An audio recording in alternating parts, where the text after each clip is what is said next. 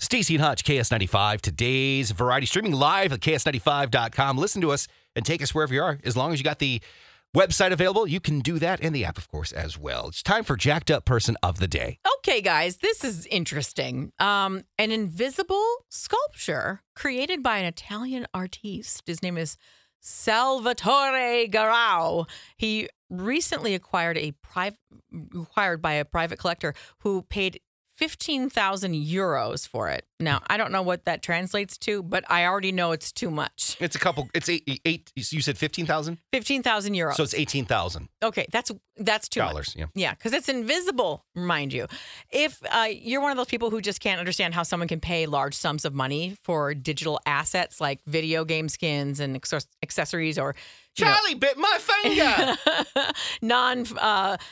assets that you can't hold, right? Like that. Then this sale is one of those things that's really going to make your brain hurt. So it's called I Am, the Invisible Work of Art. It basically represents... Wait, what? It's invisible. It represents a void, a technically empty space that is actually occupied by the energy of the sculpture. It's invisible. Yep. Does that sound like something you're interested in? No? Mm-mm. Well, it's too late because someone bought it. Of course. Sorry, 12,000 euros, or actually, I think it's, what did you say, 18,000? Well, anyway. It's 15,000 with auction rights. Oh. So if they want to sell it later on, they have to pay 15,000. If they want to buy it or never sell it, it's 12,000. So what do you do with your invisible sculpture? Right. Do you have to have that shipped?